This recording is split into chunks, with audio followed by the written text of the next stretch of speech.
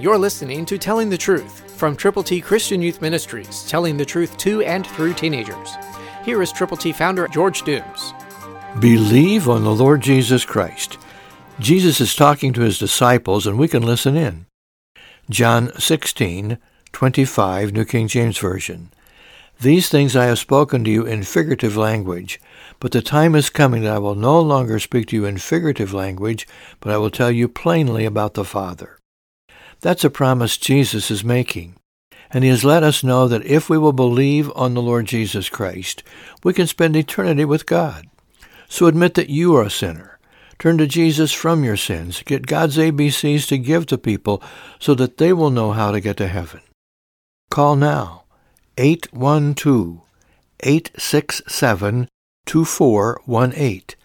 When you call, let us know how many copies of God's ABCs you will prayerfully present to people for whom you are concerned.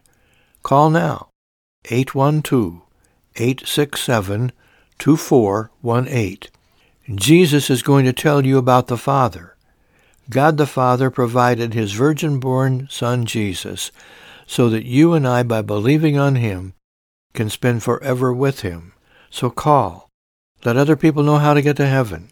Get copies of God's ABCs so you can give them to people, praying for them and sharing with them the plan of salvation.